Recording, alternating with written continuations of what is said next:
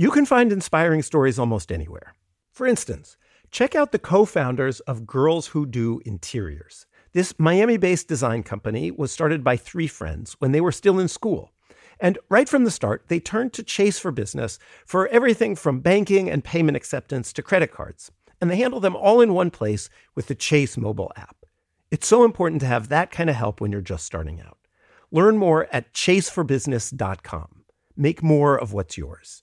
Chase mobile app is available for select mobile devices. Message and data rates may apply. JP Morgan Chase Bank N.A., member FDIC. The most innovative companies are going further with T-Mobile for Business. The PGA of America is helping lower scores and elevate fan experiences with AI coaching tools and 5G connected cameras. AAA is getting more drivers back on the road fast with location telematics. And the Las Vegas Grand Prix is powering race day operations with 5G connectivity, giving fans an experience at the speed they deserve. This is accelerating innovation with T-Mobile for Business. Take your business further at T-Mobile.com/now. It all started with two federal agents who heard a rumor. She mentions, well, there is this alleged murder to have taken place. There was just one problem.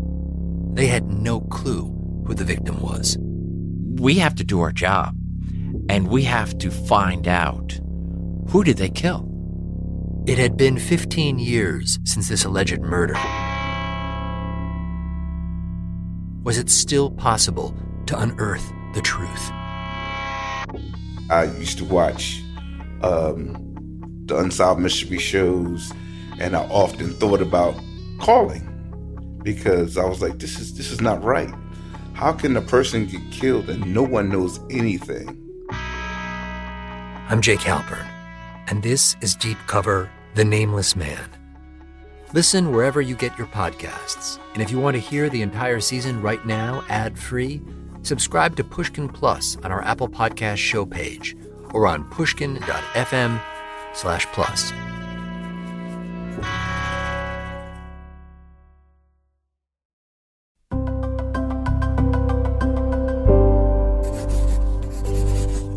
Pushkin.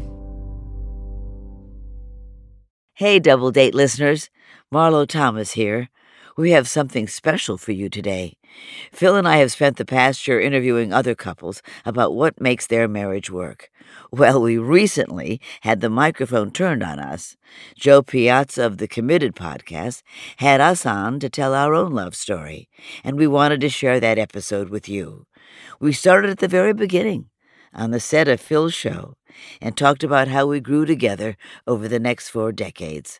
Joe's Committed interviews are an incredible glimpse inside what it takes to make a marriage work.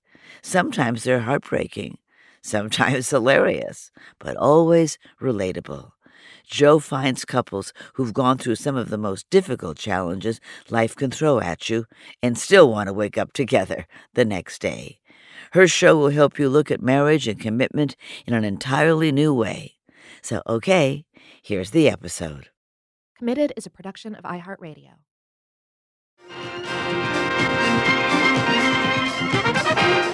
Marlo Thomas is back. It's been a couple of years since she last visited with us. You are so thin. Am I? Uh-huh. Thinner than I think last time. You've never been fat. No. I eat a lot of food to try to gain weight, actually. You want me to move back? Oh, I'm in the way. Excuse me. Yes? Oh, I'm upstaging you. Don't you just love these smooth shows? That clip right there is the moment that Phil Donahue fell in love with Marlo Thomas. That moment right on his show in 1977 on a soundstage in Chicago. I'm sorry that we are out of time. You are really fascinating. And you are wonderful. I said it when we were off the air, and I want to say you are loving and generous, and you like women, and it's a pleasure. And whoever is the woman in your life is very lucky. Well, thank you very much. How many of us have a video of the moment that we first fell in love? I actually have a picture of me on a plane right when I first saw Nick, right? That moment, which is pretty special. I love this video. Their chemistry is insane and undeniable. Phil is a little stumbly and so obviously smitten. Marlo is just so composed and insanely beautiful. You could watch this clip and not know anything about what happens next, and still know in your soul that these two people end up together for the next 40 years. So I wasn't prepared because I had never seen his show because it wasn't in L.A. So when he walked into the green room with those killer blue eyes and that great white hair, and he shook my hand, and I thought, wow, what a good-looking man. And then we got out in the studio, and he was so confident, and just to watch him work the audience, and I was very attracted to him. I mean, we had a chemical reaction to each other right there. You could see it. I mean, it's embarrassing to look at that show because you can really see it. And I think the most important thing is really in a marriage is that it starts off like that, and that gets rekindled all the time, so that there is that sort of not just sexual, but also attachment. There's a magnet between you that's you don't have with anybody else. It certainly was true with me and Marlo. People they do have that reaction to each other, not always, but often. And I think when you start off that way, it's so exciting. But it's risky. Yeah, it's true. Half of us get divorced. Half of us. So, you and me, babe, forever, that's a musical kind of lyrical idea. It doesn't consist with reality. And that's why making a marriage last can be such a challenging thing. It just isn't easy. Marriage isn't just a struggle. It's a struggle every now and then. But again, it's braided, you braid it with love and joy and struggle and sadness and happiness and fun and humor. And then another sad thing happens. That's life. It's going to happen whether you're with this person or not. It's just whether this person is the one that is worth going through life with and allowing each other to be as vulnerable as you want to be. There's no such thing as a marriage that is smooth sailing from beginning to end. No. It just doesn't happen. That's pretty obvious to all of us older folks. Right. But I don't know if it's totally something that young people are aware of. I'm Jo Piazza, and this is Committed.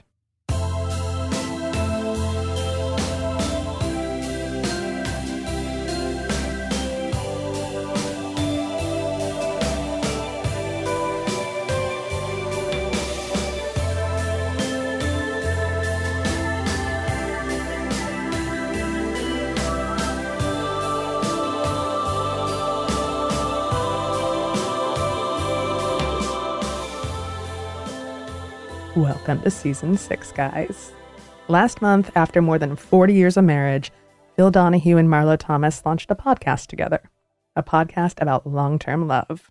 It's a show that a lot of our listeners are going to be very, very into. It's called Double Date, and on it, they interview longtime celebrity couples to find out what really makes a marriage work. We wanted to know what makes a marriage last. So in order to find out what makes a marriage last, you've got to have people who've had some experience being married and who'd been through things. Somebody been unfaithful.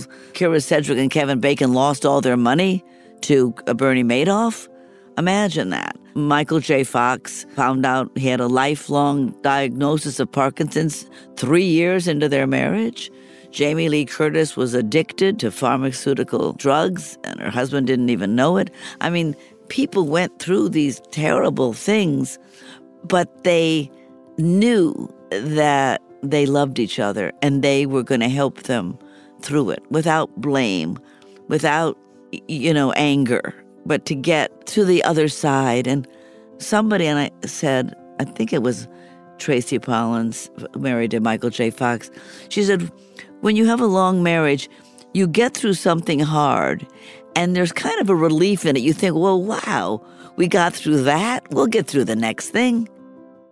So I love their podcast. What I needed to know was more about Phil and Marlo.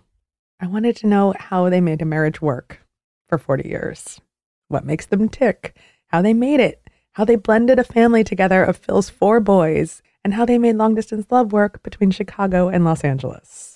So I took us back to that very first moment on Phil's stage. It's 1977. Marlo's sitting next to Phil. She was on a nationwide tour promoting one of her many projects, and Phil is saying mostly all the right things, except for that line about how she looks so thin. I don't know if anyone would be able to say that today. But when he says it, he's just gazing adoringly at her.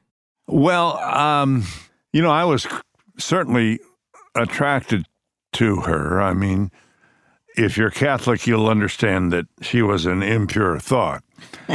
And I did call you.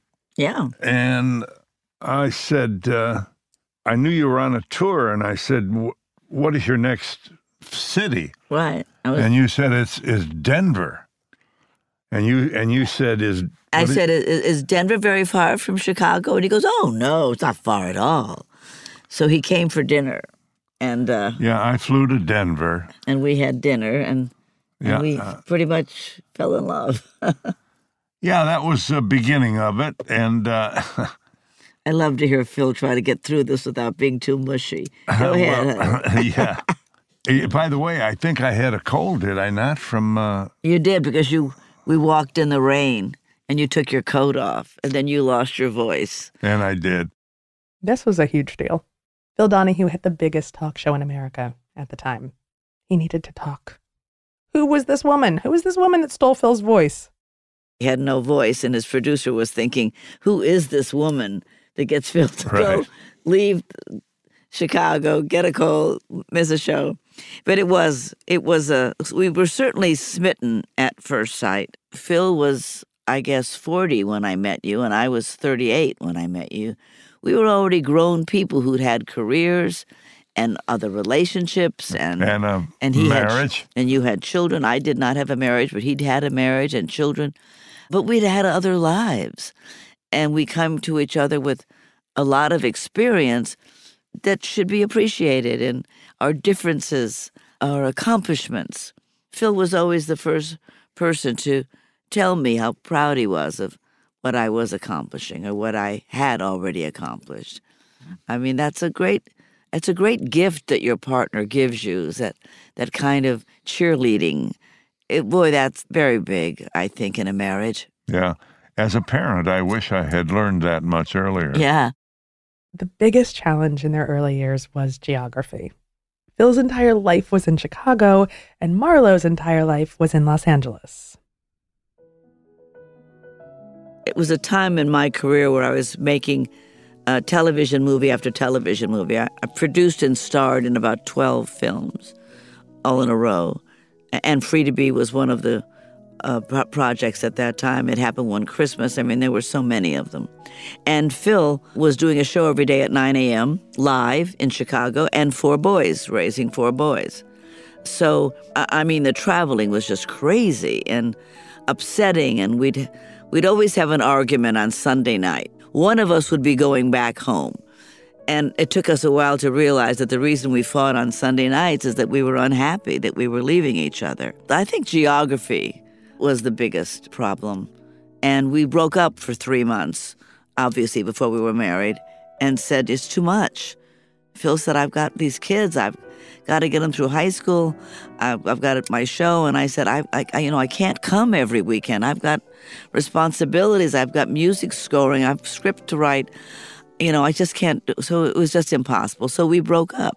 And after we broke up, I went back to an old boyfriend, and I think you went back to an old girlfriend or some new girlfriends, whatever, for about 3 months. And after the 3 months, we both realized that we needed each other. I often say to people when they're concerned about whether or not they want to get married to a certain person, I say, separate for a couple of months. It really gives you a good perspective. It really does. I would be out to dinner with another man, and I'd be thinking, Phil would love this or that with that. He was on my mind all the time. Marlo never wanted to be married. In fact, when she was starring in and producing the sitcom That Girl, a show about a single woman living on her own, the network producers wanted to end the series with a wedding. Marlo refused. She didn't even want to get married on TV. She did not want to give the impression that the only happy ending for a woman was marriage. She was also terrified of getting married because she'd never really seen a happy and equal marriage in her own family. My father was one of 9 Lebanese boys who were not abusive to their wives, but very dominating. And my mother was one of 5 Italians, 4 girls and a boy, and all of them were involved with dominating men. And my parents, my mother gave up her career. My father, ran the world. I just didn't want to live that way. I thought, nah, that's not for me. And I had wonderful relationships with men in my life, but I just didn't want to be married. I just thought I want a career. I want to be free. I want to do what I want to do. I don't want anybody telling me when I have to come home or that I can't do this. Or my mother's friends would say things like, well, he lets me do this or he'll let me have that. I just wasn't raised to want that. And then I met Phil, and we'd been going together about 6 or 7 months, and he asked me to marry him. And I said, no, I really don't ever want to be married. And so we kept together, going together. And then about 3 years went by, and then one day I said, maybe I do want to be married. But 3 years. It took me 3 years, and you were very patient. Well, that time you were busy raising your kids, and you had your show. So we were busy working and stuff, but we were always together. Marlo moved in with Phil and his 4 boys into their house in Winnetka, Illinois. I was a little naive. I thought, I'm in love with this man, and by the way, he has 4 sons. I married a family. I didn't marry a man. I married a family. At first, I thought, well, I'm not their parent. Phil's their parent, and he'll tell him, discipline them and teach them and so forth. It took a while for me to realize that I really had to be a part of the decision-making entity. I couldn't pretend that I was a bystander. I wasn't. It was a family. And I helped bring it back to being a family because their parents had been divorced for a while when I met Phil. The boys are like boys, they took their dinner and one would eat it in their bedroom and one would eat it in the living room watching television and one would eat it over there, whatever there. And I said, come on now, let's have a dinner time. And we'd sit down at the table, all of us. And Phil said he got to know his kids better because at the dinner table, they had a real family conversation. When I had them all by myself, I was scared. I didn't know what to do with them. Do I help them all with homework? 4? And I have to say, I was very impatient. I went off. I'd have, what the kids called a spaz. That's 2 Z's. A spaz was something that bothered me, and I went up. I remember one time I passed Michael, who was on the phone, and he was saying to his friend, let me call you back. My dad is having a spaz. And when Marlo came, who was it, Michael? I think it was Michael. Michael said to her, we like it when you're here because Dad doesn't have as many spazzes when you're here. So... Marlo was a big hit with my kids. Well, I brought, what wasn't in the house, the female energy, a mother energy. And they were good boys, though. They really were. They were a lot like Phil. They were all loved athletics. They liked to laugh. They were fun. They liked to ski. They liked to play. It was fun for me. And they knew me from Free to Be You and Me. So I wasn't a complete stranger to them, and they knew I made their father happy. And I think, isn't that what everybody wants? They want their parents to be happy, and I wanted them to be happy. I wanted to be something good in their lives. Marlo told me this story about how she became the godmother to her stepson Michael's children. Their baby was supposed to be born around Christmas time, and Michael and his wife called Marlo and said, hey, we need to talk to you about something. We don't want you to be the step anything to this baby. We want you to be this baby's godmother. And that meant so much to me that they had really appreciated my caring and my love of them and their dad. Because, being a step parent can be a very thankless job. You're on eggshells. You don't want to upset anything. And you don't want to take liberties where you shouldn't. I know Mary Steenburgen said she has 2 children of her own, and she married Ted Danson with his own 2 daughters. And she said, I just wanted to be a cheerleader for them. So everybody has their way. With us, it was different because I moved into the house and the 4 boys were there. but it was a good experience for me. So Phil and Marlo had been merging their lives together, but after years of living between LA and Illinois, they ultimately decided to give up their respective cities and make an entirely new life together in New York.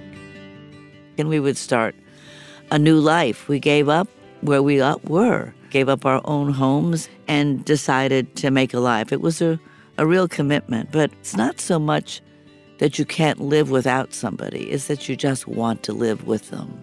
And nobody can be somebody's everything. Right. That's a musical lyric. Baby, you're my everything. No, don't get into that, because it's not possible for somebody to be somebody's everything. Well, and you don't have, what's the word, a contract for somebody, as I said, to become you or for you to become them. The excitement of a good marriage, I think, is not that 1 and 1 equals 2, but it equals 2,000. You find all the parts of yourself that can be nurtured by this other person. That's the exciting part. I think marriages go stale when there's not enough, we call it juiciness, but I think there's just not enough interest in a lot of things. When we first started going together, you said to me, I've never been with a woman who has so much interest in so many other things other than me. That's what you said. I'm sure I did. And I thought that was an adorable thing to say. You know, that he was really saying, I see this, you aren't going to be completely focused on me, and I like it. You know, that was an interesting... I realized I was not her everything, and it was helpful. I mean, you know, it makes it easier to get through the reality of life. Well, but now you are. Now you are pretty much my everything. But I think it happens year by year by year by year. But it doesn't, you know, it's not something you give over to somebody. It's something that grows and grows until, you know, it's braided. You know, like you see a tree where the two barks are braided. That happens naturally. It's not something you can promise to somebody or make them give to you. It's just something that starts to happen. And I think, you know, Phil said earlier that half of marriages end in divorce.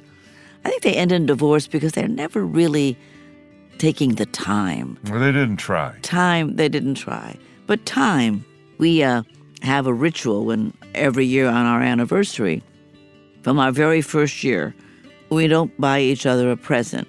We buy a trip that we take together. In the early years, it was difficult to find the time. I was working in L.A., he was working in Chicago and had children and 4 boys that lived with him. It was very, very hard to find the time, but we always did it. We'd get 2 weeks or 10 days or 1 week, whatever we could get. And we'd go to Japan or we'd go to Indonesia or upstate Washington, wherever we could get the time. But time is what we gave each other. It's the most precious thing that you can give each other. And people, you know, do date nights and stuff. They kind of squeeze them in. But we took this big chunk of time and gave it to each other. And in that time where there's nothing there, at that time there weren't cell phones in many of those years, but the time without kids, without the phone, without work, without responsibility, just to be together. You can't have a long marriage without accommodating the other person. You just can't. It's impossible. But there's always going to be growing pains, especially when you get married later in life, when you're already a fully formed grown-up with your own lives, your own friends, your own careers and interests, your own sides of the bed, your own favorite TV shows, all of your own stuff, your own baggage.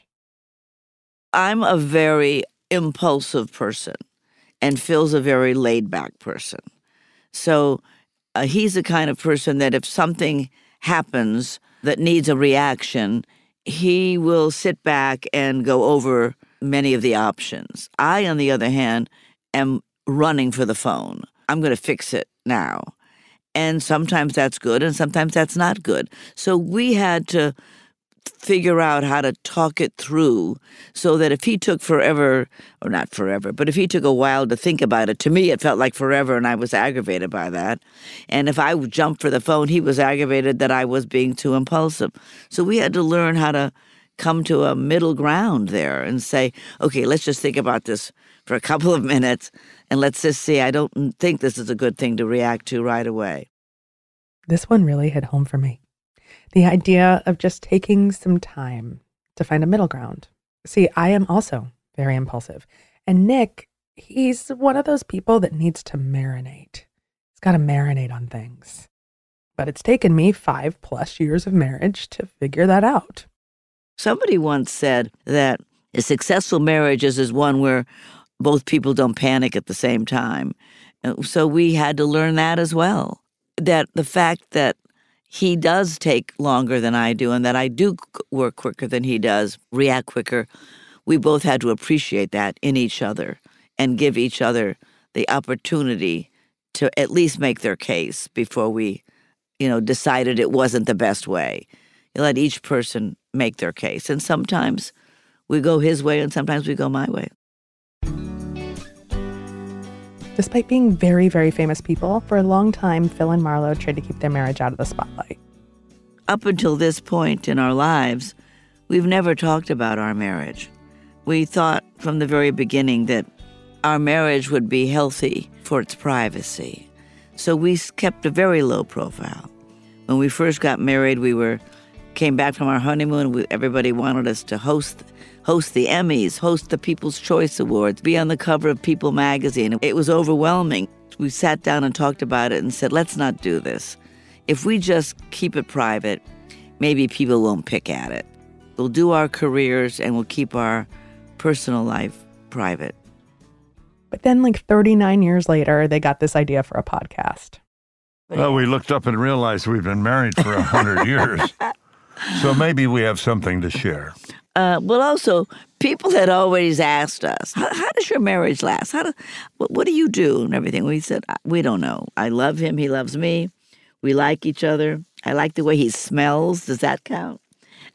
We started thinking about it. And when we were having our 39th anniversary, we heard from a couple that was getting a divorce that had been married a long time. And we said, wow, I wonder what they did wrong. And I wonder what we did right. And we just got curious about it. And so we did that until this time. And we thought, let's find out what makes it work. And then Phil said, okay, I'll do this with you. I'll go on these double dates and everything, but I'm not going to talk about our marriage. And I said, okay. I mean, after 40 years, you're not going to change somebody. But then when we got into these conversations, like when Mark Consuelos talked about his jealousy with Kelly Ripa, Phil talked about his jealousy with Kris Kristofferson. Marlo made a movie with Kris Kristofferson, and there was a love scene in the movie. It was 4 minutes long. It looked to me like it was about 4 years long. I remember sitting and watching this, and I really did. I had a sense of how draining jealousy is. It takes away the time that should be devoted to improving the marriage, building the marriage, making you close. And it's nothing to do with the person who is the object of your jealousy. Kelly Ripa had not done anything to make her husband jealous. That was his own ballgame. And that's another thing, because when somebody is jealous, whether it's male or female, they're blaming it on you, and you didn't do anything. It's in their head, and that's something that the couples have to come to. I mean, Phil was very jealous of me with men, beginning of our relationship, where you talked too long with that man at the party and so forth. And then after a while, you just gave it up. You didn't think it anymore, right? Well, yeah, and the lesson for me was it just took a lot of weight off my shoulders to be able to stab jealousy in the heart and get rid of it is a very liberating thing. When you sit down with another couple, you're sharing stories. That's the fun of being with somebody, with another couple, or being with a group of people. And so we were sharing stories, and before you knew it, even my Silent Sam Irishman here started opening up to these people. I mean, he didn't open up to me. He's always been open to me, but to other people, which is, I think you're pretty amazed that you've done that, right? Well, we wound up, we figured these interviews would be like, 25 minutes, half hour. Well, 3 hours, some of them. And then finally I would say, I'm really sorry, but we have to leave.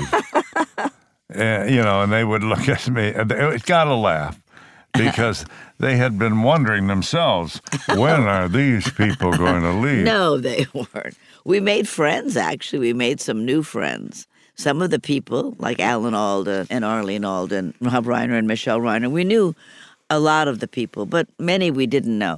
And it was fun to get to know them in such an intimate way. And we were both surprised that so many people said yes, that they would sit down with us. We went to their homes and they put out things to drink and eat. We had a really fun time, I think it mellowed us to see how all these people found the safe spot. We said to each other, our marriage is really a cushion.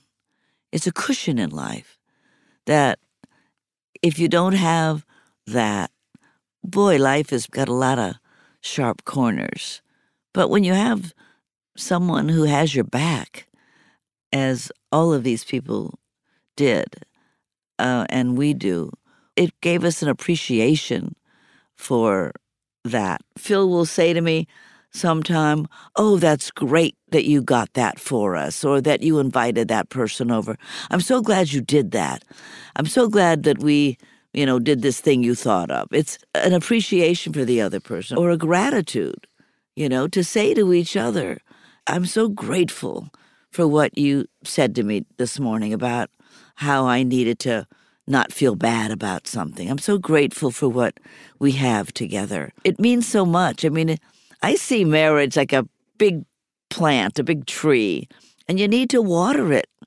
Nothing living can continue to flourish unless you water it, unless you give it food and nourish it. And I think a lot of people get married and then they think, okay, we're married. But it's not that it's a lot of work, because that sounds drudgery. It's that it just needs attention. I think just having the conversation made our own marriage roomier. We had more room in the marriage because we were bringing in all these other people's feelings and experiences. We kind of absorbed them and appreciated. It was fun. It was fun talking to people. Yeah. Who took their marriage seriously.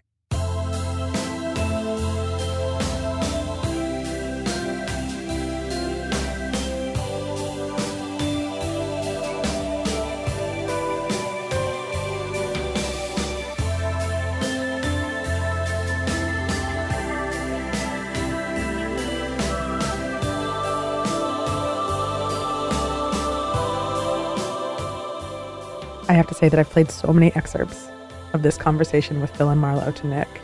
You're definitely teaching me something about my own marriage.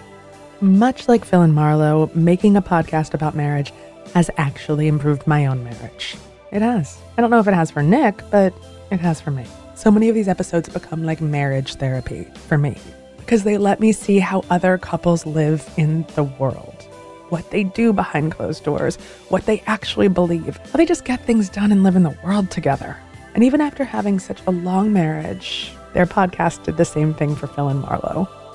And I think when we were interviewing all these couples, these kinds of topics would come up. It was a double date. That's why we call it double date. They would talk about jealousy. We would talk about jealousy. They would talk about fighting. How do you come back from a fight? That's a big thing. We talked about sex. We asked, Allie Wentworth is such a darling. I love her. She's so funny, and she's so out there and wild and free. And she's married to George Stephanopoulos, who's a pretty buttoned-up guy. And you would never fix them up together, but they're perfect together. And we asked her, she's written some books about relationships, and I said to her, "What's your advice about sex?" And she said, "Have it, and have a lot of it," which I thought was great. Rob Reiner said, He's married to Michelle. They have a great marriage, too. I said, what's your advice for a young married couple? He said, marry your best friend that you can have sex with. So sex, best friend, no jealousy. I mean, these are kind of, as you start to look at the building blocks of how people have made their marriages work, you see that these are some of the ingredients. Avoid a marriage that involves only one passionate member. I have to wonder how many people went through life dragging their spouse across the world, a spouse not interested in the marriage. Not as committed. You see that a lot in relationships, where one person is doing all the accommodating, and then that does become work. And that's no longer a love story. Because a marriage really has to be a love story, too. There's a growing love story. I mean, many people spoke to us about the fact that they love their wife or husband more now than when they first got married, because they got to know them and they like them better. And the more you like somebody, the more you love them and more you cherish them.